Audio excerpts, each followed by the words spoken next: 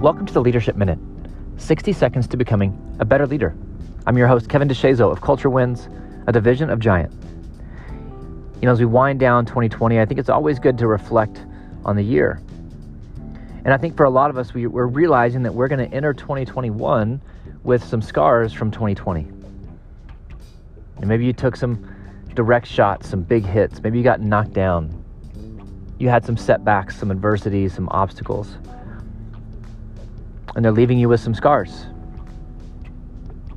But here's the thing about scars, that number one, scars reveal that you were in the battle. Right? You don't get scars from being a spectator. You don't get scars from being on the sidelines. You don't get scars from being outside the arena. You get scars by being on the field. By working, by fighting, by battling. You get scars from being in it. And the second thing about scars is that they reveal not only were you in the battle, but you survived the battle. You outlasted. You made it. And I think that's part of our lesson for 2020 is, sure, it was difficult. And there were dark moments and there was adversity. And it beat us up a little bit.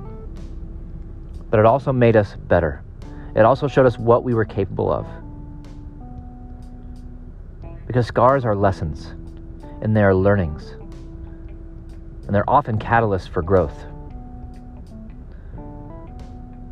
So look back on 2020, not just for the losses, not just for the frustrations, but for the lessons that became opportunities, for the struggles that became catalysts for us to unlock our potential.